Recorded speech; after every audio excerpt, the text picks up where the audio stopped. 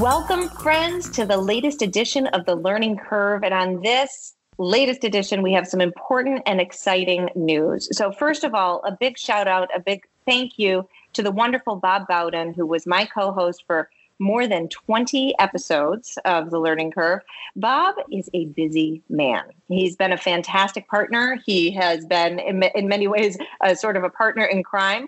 But Bob is going to be a little bit more busy these days. And I'm excited to say that we have found someone to agree to co-host this podcast with me, who's going to bring it just exactly the same way Bob did. He's just the wonderful, the amazing Gerard Robinson. I'm so excited to spend time with Gerard. I'm so excited to get to dialogue with Gerard in his infinite wisdom. As many of you know, he's currently an adjunct scholar at the American Enterprise Institute. You also know him as a former Secretary of Education, Commissioner of Education, Executive Director of BAEO, the Black Alliance for Educational Options. This is a man who's going to have a lot to say. Gerard, welcome to The Learning Curve. That was a very kind introduction. Thank you. We are so excited to have you. So, okay, any opening thoughts? You were actually our first guest on this podcast, and now here we are co-hosting together. Anything you'd like to say to the, I'm sure, substantial listening audience? Well, first of all, you think about the number of shows that you and Bob had an opportunity, to do. You've got some of the best thinkers in the country on this subject, and just glad you reached at the bottom of the well and happened to find me and pull me up and let me be a part of the next wave of the work. Well, we are really excited. So let's dive right in. So as our listeners are accustomed to, we've got a couple of stories of the week. And the first one, I think, is going to be it's sort of a preview for what we might talk about with today's guest, the great Neal McCluskey. But story of the week, number one, this one is out of the New York Post, I believe.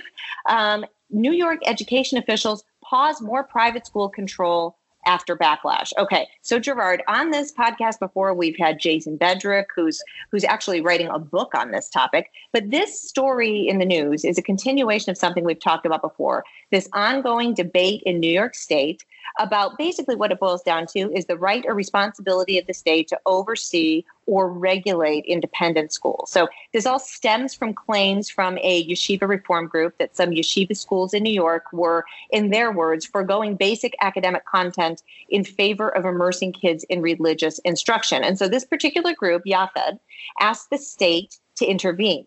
New York goes in, they conduct an investigation, and then they come up with a plan that they're gonna regulate these schools in a manner that goes, let's just say it's far beyond the norm of what we've experienced thus far in private school regulation. They suggested, for example, that the state should have a say over curriculum and hiring standards, and even that, this one's my favorite, local school boards should be responsible for vetting the independent schools in their area, as if local school boards don't already have enough on their plate. But so what's newsworthy is that this plan is now on hold because notably parents have revolted, independent school leaders have revolted, and now we don't know exactly what the hold is. We're not sure what they're holding for, but they're saying that these reforms are on hold. So at the end of the day, this isn't necessarily a new debate. It's, sort of state versus religious liberty. But it is a new and intriguing twist in this story. Gerard, what do you think about this? Well, I believe that there is a role for state departments of education to play in regulating the delivery of education, whether it's public or private. So in this way, it's private.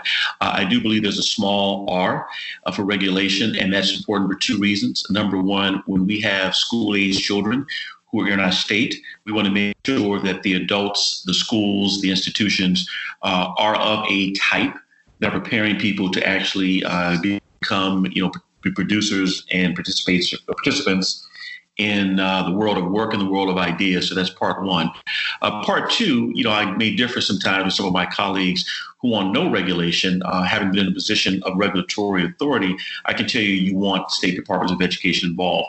Not too much. I think the idea of picking the curriculum, the idea of now almost cajoling state boards of education to now be more involved, maybe a little bit too much. And then third, I do believe that, religious institutions, which are older than the public school system we have in the United States, they have a role to play in saying what they believe is important or not. So having so many families come out and having people in Albany say, you know what, let's put a pause, shows you the power of parents, but also some of the thinking of lawmakers in state capitals who are trying to balance accountability with local autonomy. Well, Jared, let me push on that just a little bit, because you have, been a commissioner of education and a secretary of education. And so, yeah, I think that your view is a little bit different than some of our friends, especially in the private school choice world. What do you think, though, is the difference between regulating schools and forcing transparency into the system? I mean, I'm a private school advocate, but I got to tell you, the mom in me, the citizen in me says, like, is it possible that we could actually have schools that, I'm not talking about whatever religious teachings are going on. I think that is a religious liberty issue. But is it possible that we could have schools that really aren't educating kids? And would we, instead of like a heavy hand of regulation, be better off with transparency and asking schools to share exactly what is being taught and asking schools to prove in some form that there is learning taking place, whether or not there's accountability attached to that? What do you think about big T transparency, either coupled with or in place of little r regulation? I believe that accountability is a part of regulation, so I wouldn't separate the two. So if I've got a small R for regulation, then I would also have a small T for transparency. If you look at the Milwaukee Parental Choice Program, oldest urban-based scholarship program in the country, I had a chance to work there with Dr. Fuller at the Institute for Transformation of Learning when we had the Lift the Cap campaign in that city. Guess what? Transparency was a big issue. All of those who support the private schools, many of them religious in that city, also support transparency. Yes, we like to make sure the curriculum and other things are in place. So I believe you can have transparency, accountability, and small regulation all at the same time without having a big thumb imprint on religious freedom and opportunity. All right. Well, this debate's going to continue, I'm sure, with our friend Neal. So let's move on to our next story of the week, or story of the day. I don't know what day is it. I'm a working mother of three, so I can never remember. But this one originally in Stars and Stripes, we found it on Disability Scoop. Military families take fight for special education to Capitol Hill. So as if military families who give so much to this country don't have enough trouble, they move a lot. So finding the right school, the right fit for your child, especially if you're not being educated in at a military base or military school, landing in a different community and having to navigate sometimes multiple times throughout a kid's educational career what the best fit is has to be incredibly difficult. Now, couple that with a child who has any sort of special educational need, let alone a child that has a specific or severe special educational need, that can incredibly complicate decisions and be a really tough thing for military families. So we have this week the story of a family. They have a daughter with significant special educational needs, and they placed the child, through their local school district where they were living in Virginia, the child was placed in a private school. And the parents say that the kid went on, she wasn't being served well in the district. They were very happy with the private school placement. The private school was serving the child very well. She was in fact flourishing, they say. And now, and why is that? That's because federal law says that all kids are entitled to a free and appropriate education. If a district can't do it, they need to take the money that that child is due and use it to pay for private placement for the child. Now, cut to the school district changing its mind, I think 1 or 2 years in, saying that actually we think now we're capable of educating this child and we no longer want to pay for this, let's be clear, more expensive private school where the child is happy and flourishing. So now if it's not bad enough that this poor kid is being a pawn in the game of these adults, now the family has taken on significant, in the hundreds of thousands, legal costs in order to fight the district, in order to fight to keep their child in the school that they believe is serving her best. So what this story details is that this family and others taking their fight to Capitol Hill to shed light not only on problems like this, but on other problems that military families face, specifically related to something called the Exceptional Family Member Program. This is a program that was established. It was supposed to protect military families, serving about 135,000 people. But this particular family and others are saying, that their experience is an example that this program is in fact not working. So to my mind, this story highlights two really, really important issues. First of all, we're talking about special education, and this is something that all families, it doesn't matter military or not, there are many, many families in this country that are just trying to find the right fit for their child with special educational needs, but also that military families are so often overlooked. Even those of us who advocate for school choice for everyone, we often forget that maybe military families deserve preference because of the lifestyle they lead, because of the sacrifices they've made. I wonder how if this story pulled at your heartstrings as it did at mine, Gerard.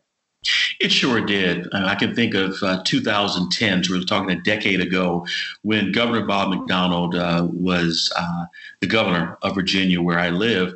One of the pieces of legal documents, I'll say, that he supported was having Virginia join the military compact. It's a compact where if a student in, let's say, Massachusetts is going to transfer to Virginia, which has a very large military population, that the students' credits and courses, that they wouldn't lose all of the time that they've earned and have to start all over again. So being involved with that was important. And again, that was a decade ago. Him having also been involved in the military, he thought it was important. Number two, when we say parental choice, we often overlook military families who have one parent maybe at another base in the U.S. or maybe overseas. Some of those children actually change schools from grades 1 to 12 at least 6 times. And so we know that's a challenge.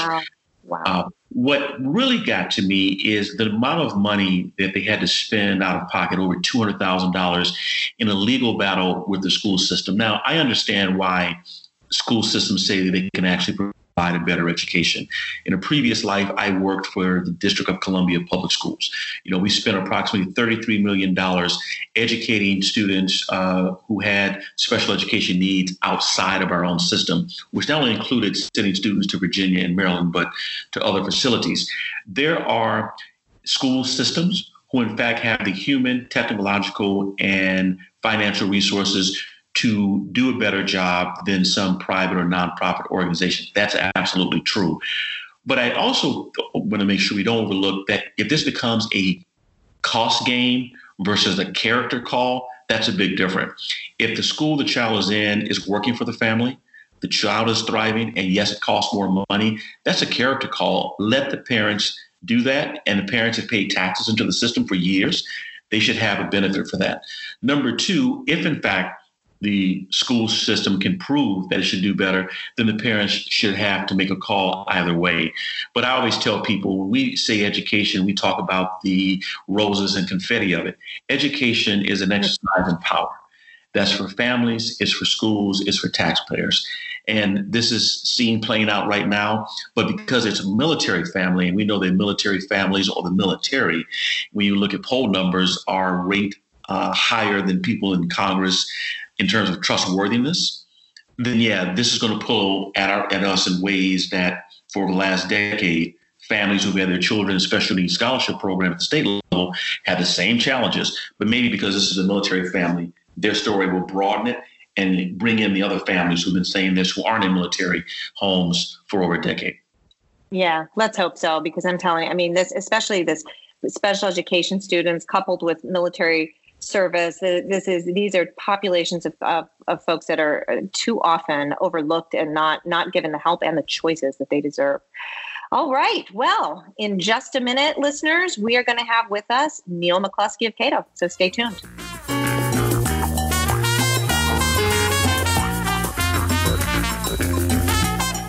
So we are so thrilled to have with us today Neal McCluskey, director of Cato's Center for Educational Freedom. He is the author of the book, Feds in the Classroom, How Big Government Corrupts, Cripples, and Compromises American Education. His writings have appeared in publications like the Wall Street Journal, the Washington Post, and Forbes. So I'm sure you all know him, listeners. And in addition to his written work, Neal has appeared on PBS, CNN, and Fox News Channel, along with numerous radio programs, and now, of course, the Learning Curve podcast. He holds an undergraduate degree from Georgetown University, double major in government and English, a fellow English major, a master's degree in political science from Rutgers, and a PhD in public policy from George Mason University. Neal, welcome to the Learning Curve. Thanks for having me on. Well, we're really excited to have you. Okay, so Director of for Educational Freedom at Cato, and a lot of our listeners will know what Cato is and know your work and know what you do. So let's just get right down to it. All of us, myself, Gerard, you, we have worked in private school choice for some time. I want to know your take. So the hopeful part of me says that, we see growing support for school choice. We definitely see support for school choice. We've seen programs blossom over the years.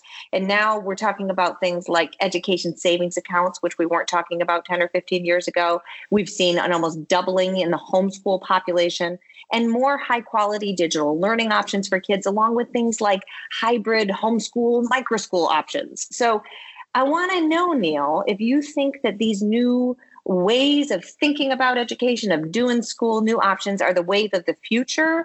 How far do we have to go before these options are not just an exception to the rule, but more of the rule? And how are we going to get policymakers on board in more places? Well, I think that school choice is an idea that's here to stay.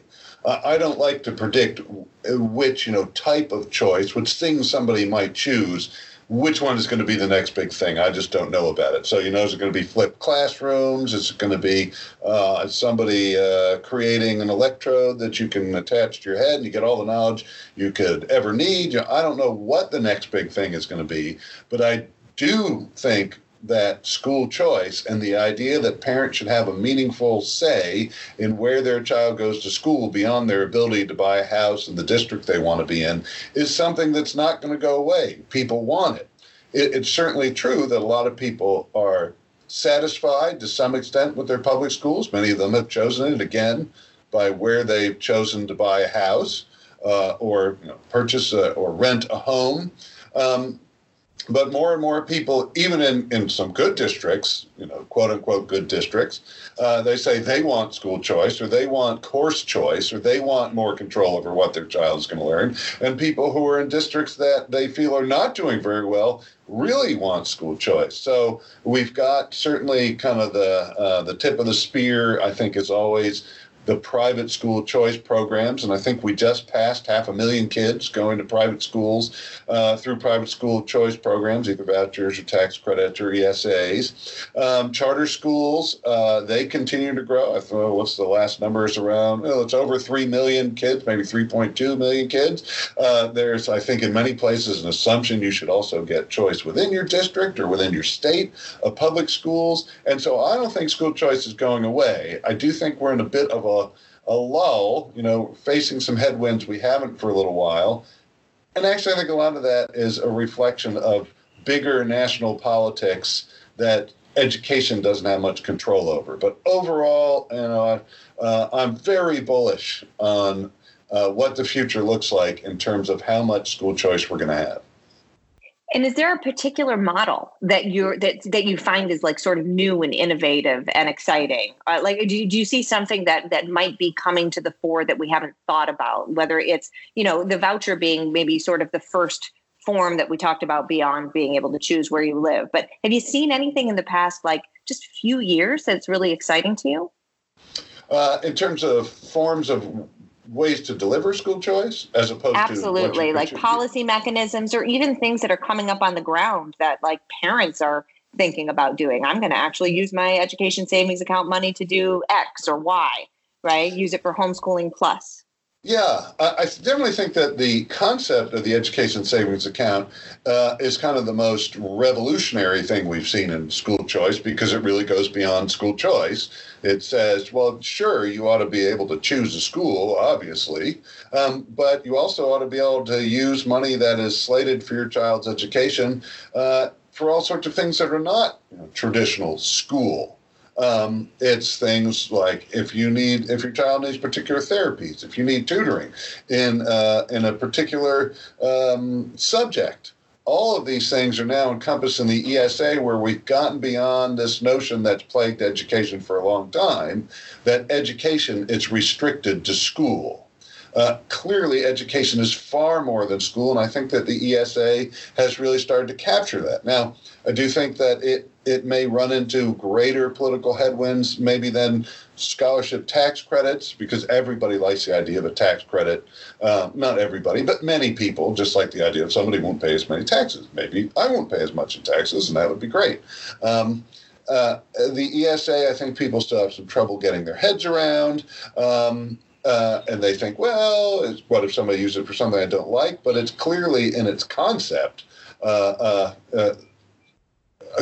huge evolution from the concept of school choice. And if you, I think, marry the idea, and we put out a paper on this, Jason Bedrick, Jonathan Butcher, and Clint Bollock had a little to do with it. We put out a paper on the tax credit funded education savings account idea, where you get these tax credits and ESAs, which I think will reduce the threat of regulation. And so I do think that that is really what the future is definitely ESAs and with a tax credit component. Hey, Neal, it's Gerard. Good to hear your voice. You too. So you've been involved in this work for a number of decades. You've seen some tremendous improvement. You've also seen challenges. So from a contemporary perspective, in the last two State of the Union addresses, President Trump has proposed passage of a federal tax credit program. You and Cato have long been proponents of greater private school choice options. What's your take on the federal tax credit idea, and what are its strengths as well as its weaknesses? Yeah, well, so the first thing that has to be said, especially if you're a school choice advocate, is that the heart of the administration is in the right place. If you look at education, I don't think there's any way you say that we're not better off if people have more choices. That said, I'm as you know, a big school choice guy. I'm also a big federalism guy. And it's my reading of the Constitution, and I think informed by things like the Federalist Papers, that the federal government doesn't have authority to govern in education. And that includes through things like tax credits. We want federalism where states make their own decisions, and they've tried that in this proposal, but because it says, look, states, you decide whether you want to have a tax credit program of your own, and then your citizens can be part of the federal tax credit. But not only is this going to complicate the federal tax code, again, the federal government, I don't think, has any constitutional authority to be involved in education. And even as through the tax code, the federal government has specific enumerated powers, and those are the only ones it has. And the tax code exists to raise revenue to execute those powers. So if you don't have those powers, you can't just raise taxes or give tax breaks and say, well, yeah, we're doing something that's not what the Constitution allows us to do, but that's okay because we're just messing with the tax code. So I think it's a great idea to try and expand school choice. And I totally understand why people in states that don't have school choice programs say, but if the federal government doesn't get involved, my state will never have this. But that, I don't think, ultimately justifies setting aside the Constitution. So I have serious reservations about this proposal from a federalism standpoint. And whether you like it or not, I don't think the prospects are good for it being passed, because it would have to get through the House of Representatives. And right now, the House of Representatives is clearly not inclined to promote school choice. Yeah, absolutely. I had a chance to interview Secretary DeVos and Secretary and Senator Cruz last year at an event that the Ronald Reagan Institute sponsored. It was a good, healthy conversation, and naturally questions of federalism were raised to the question, both those who are Republican conservatives all the way to those who are libertarians. So I appreciate your point. One of the things that people have said about choice, whether it's, No Child Left Behind, whether it's now Today, Every Student Succeeds Act, and what takes place as it relates to choice. Many people said, listen, we believe there should be a robust footprint in any choice program because we want to make sure that we protect students and families' civil rights. That choice has been an abusive program. We've got a ton of examples of that. I know you've heard that before.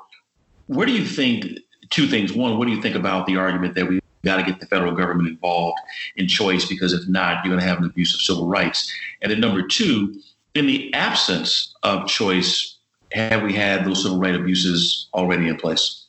Yeah, well, it's probably easiest for me, at least most logical for me, to start with the answer to the second question, which is we have just copious examples of the public schools, the ones that are run by government, trampling on civil rights. In fact, you could look at almost the entire expanse of public schooling history in the United States and see civil rights abuses. And this is one of the things that really, I try not to get too emotional about this, but this is something that really makes me angry, is there has been this sort of upswelling of people saying, well, the way we're going to combat school choice is we're going to say, school choice was used for bad reasons after Brown v. Board with the creation of segregation academies. Therefore, all school choice is bad, which ignores like I said, almost the entire history of public schooling in the United States, which was segregated certainly based on race. Often, if you're African American, you weren't allowed to get an education at all because of government rules. And then we know that the public schools often that existed, the groups that they would accept, often they were very hostile to those groups. And so most infamous is Roman Catholics, who lots of people thought, well, Roman Catholics are not going to be able to be proper American citizens. And, we'll let them try. And the way we're going to let them try is they have to come to public schools, and those public schools will teach them that that duty to the church or connection to the church or not being Protestant is not going to enable you to be American. And unless you change, you are an outcast, essentially. And so Roman Catholics had to set up their own system of schools because the public schools were overtly hostile to them. And then we saw similar things with lots of immigrants, where immigrants came in and people said, you know what, we're going to use the schools to assimilate them, to make them into proper Americans. And often what proper American meant was disparage all these things about immigrants, their language, their culture, and say, well, these are all wrong. And unless you change them, you can't be a proper American. And what this often did was it was terrible for all the people who were kind of in the out groups, and it didn't do anything to unify us. If anything, it made us angry. And we continue to see that in public schooling today. People saying, these schools won't give me what I need and what I want.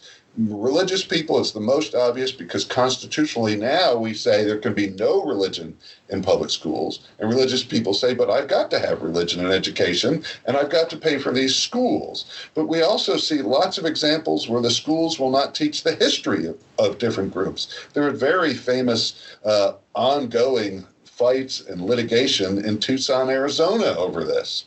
And so the public schools have been really often, and I don't think it's always intentional, but often a terrible place for respecting diversity. And so that's the first thing we need to understand. And the second thing is, it's certainly true, and we see it, there's a big sort of to-do conflict in Florida right now, where there is, I think the estimate was maybe around 10% of schools that participate or that take kids with scholarships that are funded through the Scholarship Tax Credit Program.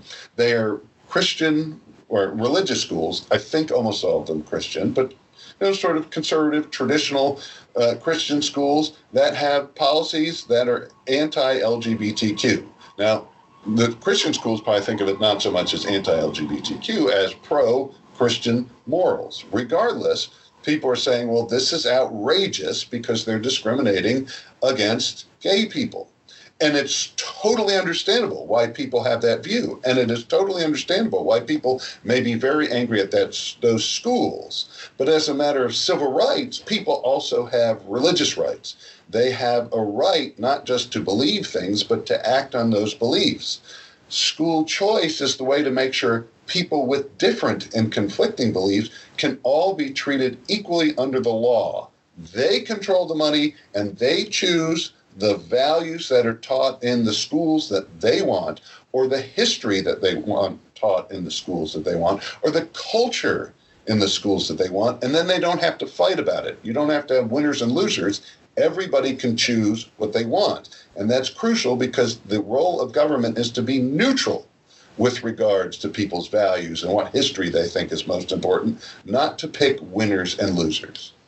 So, Neal, let's take that for a second, because so much of what you just referred to, it underpins the reason for a case that we've talked a lot about on this podcast so far. In fact, we just had Dick Comer on a couple episodes ago, Espinoza v. Montana Department of Revenue. And so you're referring, to Blaine amendments, and they're in the sort of the dark history of Blaine amendments. So my question for you is less about the case itself and more about, in a scenario, and I don't know many people that actually think this scenario is going to happen, but that Blaine amendments are struck down and then suddenly, private school choice programs are flourishing. When you have private school choice programs or any kind of mechanism that allows kids to use government money to go to faith-based schools at scale, to what extent do you think we're going to get into even more of a dialogue about striking the right balance between, between religious freedom, religious liberty, and then what some would consider the way in which some faith-based schools are not respecting civil rights in terms of admission standards or maybe even hiring standards? Do you see that could Espinoza, if it opens up more choice, take this conversation even further? And what do you think the direction would be? Yeah, so, as you alluded to, I think that the Espinoza case is very important because it gets to the heart of the question of, does government get to treat people differently if they are religious versus non-religious? And my hope is that the court is going to rule and say, no, the government does not get to do that. The government does not get to say we're going to eliminate programs just because some people may use it of their own choice and their own volition for religious education. That said, I think if the more that school choice grows, the more often we're going to have people objecting, saying, yeah, I don't like that somebody is going to choose a school that I don't like. I'm not actually sure that we're going to have a much bigger debate about that because already it seems to me the loudest voices against school choice are saying, well, this is unacceptable because somebody may take it to a school that has religious values that I don't like. So maybe we can't take this one to 11. We're already at 10. Maybe we're just at 9, but maybe we're already at 10 on that objection. It can't get any worse. I do, though, think that we have to really sort of emphasize two things. One is that in a free society, people should be able to choose things that I don't like. As long as they are not imposing it on other people, our assumption and what we should defend is liberty. We should assume that people should have liberty unless they're imposing themselves on other people. And so we are going to have to say, look, if you don't like it, feel free. In fact, we may even encourage people to speak out and say what this school stands for is reprehensible. We won't associate with the people who go there. We will condemn what it stands for, but what we will not do is allow people to be treated unequally under the law, which means by the government. We'd say that has to be off limits. The other thing people have to understand, and this takes some doing and getting past a little complacency, is I always like to promote this. Anybody who's heard me before knows I promote this, but I run something called the Public Schooling Battle Map. You Google it, you can find it. And it catalogs values and identity-based conflicts in public schools. And so what people need to understand is that if we don't allow diverse people to choose schools that they want, we're going to have more social conflict because we're putting them in a zero-sum game of you pay for a set of schools. If you want them to teach what you want, you've got to win politically and the other people have to lose. And do we want a system that is inherently going to cause divisive social conflict? That is a huge problem. What we have seen is often that conflict is avoided. It happens and it's terrible, and you can see thousands of examples on that map, but it's also avoided. But the way it's avoided often is we just ignore any topic that is controversial, or we sort of soft pedal it. There was a great research done by two researchers named Berkman and Plutzer at Penn State who found, you may have seen this, about 10 years ago, they surveyed high school biology teachers around the country and found most of them just either skip or soft pedal evolution because it is too hot a topic. We have trouble with schools not teaching civics. In part, that seems to be because civics starts to bring in lots of controversial political issues. And schools want to avoid controversy. We also see that private schools and schools of choice do better at forming citizens, probably because people go there and they agree on what constitutes good civics, what's important in history, and then they can teach a more robust curriculum. So the other side of the conflicts we would be getting is the way we avoid conflict is to just avoid topics altogether, which sort of rips out much of the value and much of the heart of education. So even if you don't like what people will choose, we're all better off if we let people make those choices. You did a really good job of talking about the history from Brown forward, looking at options, choice, civil rights. You've been involved in this work long enough to understand not only politics, but also what semiotics look like. A lot of this is meaning politics. If you were giving advice to the justices who were considering the Espinoza case, in light of the fact that we had, at least those of us who support parental choice, we saw the Zellman case, which focused on a scholarship program in Cleveland as a right step. Espinoza equally could be important. If they were coming to you and asking for advice on how to think about this from the perspective of a scholar, someone who's seen how this has worked in the States, what would you offer as advice to them? Well, the first thing I'd say is I've been at this for a long time, and I think that's made me understand politics less than I thought I used to understand it. So I don't have great advice for a lot of people in terms of understanding how this will play in the real political world. What I think is most important is that people, no matter who they are, whether they're politicians, whatever side of the aisle they're on, is that they need to understand that we're all better off when government treats all people equally.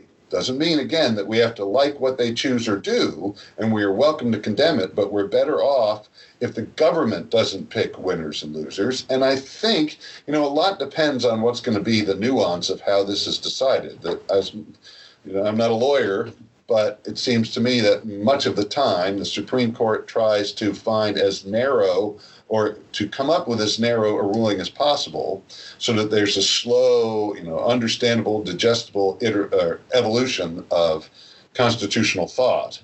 But if they come up with something that essentially says, if you have a school choice program, it cannot say religious people can't participate, then I would say, look, obviously, if you're going to have a school choice program, no longer can you say that religious people can't participate. But then I think it's important that we continue to emphasize the message that you also do need school choice. You can't now use this as a reason to say, well, let's just not do school choice because it would, be able to go to religious people. Now we have to also say, look, we have a system that treats lots of people unequally. Even if it's not the whole system, your district may do it or your state may do it. And we should want choice for all sorts of reasons. Even if you just have a district that doesn't teach math the way you'd like, you should be able to go to a school that teaches, or at least have the possibility of going to a school that teaches math the way you like. But we need to explain that, look, just because the court says in school choice, you have to allow religious participation. If people don't like religion, you also have to explain to them that you should want school choice, even if it includes religion, because we're all better off. We're all better off when people can choose what they want. And it's going to be, this is I wish I had sort of like a home run answer. It's like, do this and everything will be great. But all of this is always a slog. These are always sort of difficult, kind of what they call wicked questions, because there is no one clear answer that everybody's going to accept. And so we just have to constantly be hammering home why school choice and ultimately why kind of liberty and freedom and equality under the law are essential, even when people use their freedom to do things we don't like. I think your answer has a lot of wisdom. Thanks a lot. That's the first time I've ever had a lot of wisdom. Well, I don't know if that's true. Okay, so Neal, now I have a little bit more. We've been talking about some heavy stuff. I have a little bit more of a personal question about your own choices. And I've read on Twitter that you're like a barbecue aficionado now. Is that a thing? Yeah, do we have like 3 hours? Because now we're really getting into the good stuff. I do. Did see like some exchanges between you and some other folks who might be listening that we shall not name. So talk to us. What's your personal? I'm a person who knows really nothing about barbecue. I like to drink beer at a barbecue, but could you tell me a little bit about your personal choice in barbecue? What's the best? How do you do it? Sure. I also know something about beer, although my tweeting and things probably gives the impression that that I have some great deep knowledge. I tweet to give that impression, but that is a totally false impression. It's something I That's the nature of tweeting, my friend. That is true. Only I'm not really angry most of the time when I'm tweeting about it, which is also the nature of Twitter. But I like to mess around with it. Gives me something to do on the weekends. Gives me an excuse to sit around and not do productive things. Other than, you can eat your barbecue. And it gives me an excuse to buy toys, which I like. I would say that my favorite barbecue is probably brisket. I'm a particular to beef barbecue, and I know you have listeners probably in Texas and some in the Carolinas and in Tennessee, and they're all like, "Oh, how could you possibly say Texas when that's not as good as real Carolina barbecue or whatever?" I'm from New Jersey, so I can pick any of the ones that I want because I don't have a vested state interest in any of them. But I certainly like to do a nice brisket, take lots of time with it. Got to be oak wood. I don't always have the post oak, which Texans say you have to use, but I just can't always get that. And any oak works well for me on brisket or any beef. If you're making steaks, always throw a little oak smoke on those guys too. And Gerard, as our new guest, I've got no opinion on this. What's yours? You've lived in a lot of places. Do you have an opinion on barbecue?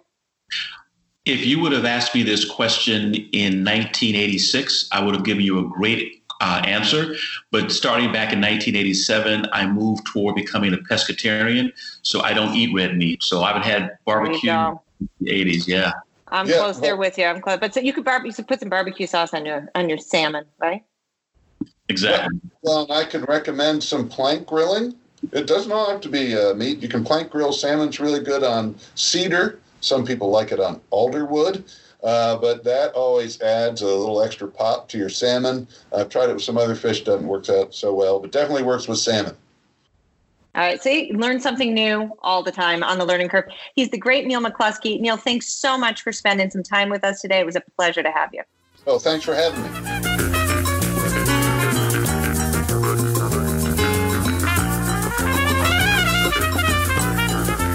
This week's commentary of the week actually comes from Edutopia, and it's a piece about new studies link the arts to crucial cognitive skills. So as many of our listeners know, I am a mother of young children. I do not consider myself to be very artistic. My husband forces those kids to take piano lessons, and I love watching them do it because they have to suffer. There's a part of me that wishes I would have been forced to take piano lessons as a kid. And now I think that part of me has justification. So new research outlined in this article outlines actually a couple different studies. I'm going to give our listeners a couple quotes here. New research reveals that the arts may prime our neural circuitry for a broad range of activity, boosting crucial cognitive and social skills like spoken and written language, focus, self-control, and this self-control is one that I'm really working on with my 3-year-old and 6-year-old boys especially, and empathy. So sort of like the things that teachers always told you, like music classes and art classes would do for you.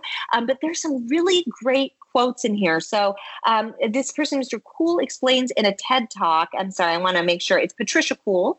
Ms. Patricia Cool also conducted a study, the same study with Christina Zhao. They say of their study that they can see that babies who have been through the music experience have greater abilities to hold attention when that's important and to switch attention when it's appropriate to switch. So they can see the baby, they can detect the baby's doing this, and they can note that this means they think that music is affecting executive function. And that's not the only thing this piece on Edutopia talks about.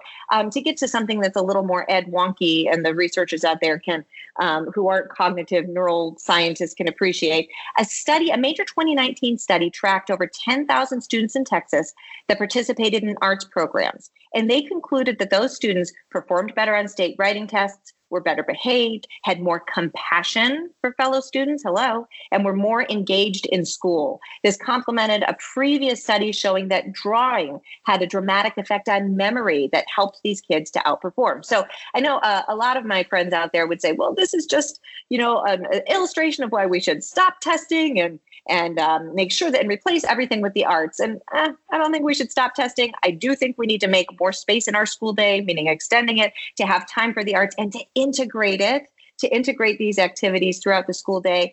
But what this really says to me, what this really speaks to me about is that so often the arts and the ability to access the arts, whether it's in school or outside of school in auxiliary programming, is really a luxury that the upper middle class and wealthy in this society can increasingly afford, right? You can pay to have the piano teacher come to your house. You can pay for the very expensive, by the way, violin, or, name whatever art class, after school enrichment activity that you want. And too often, especially with the growing divide in this country, it's people who also don't have access to these things in school, who don't have the means to access them outside of school. And so this is just another reminder that we have to think of the opportunity gap as going way beyond schools. It's going way beyond academics. It has to be about enrichment and providing folks with the opportunities that we know help kids be their best selves.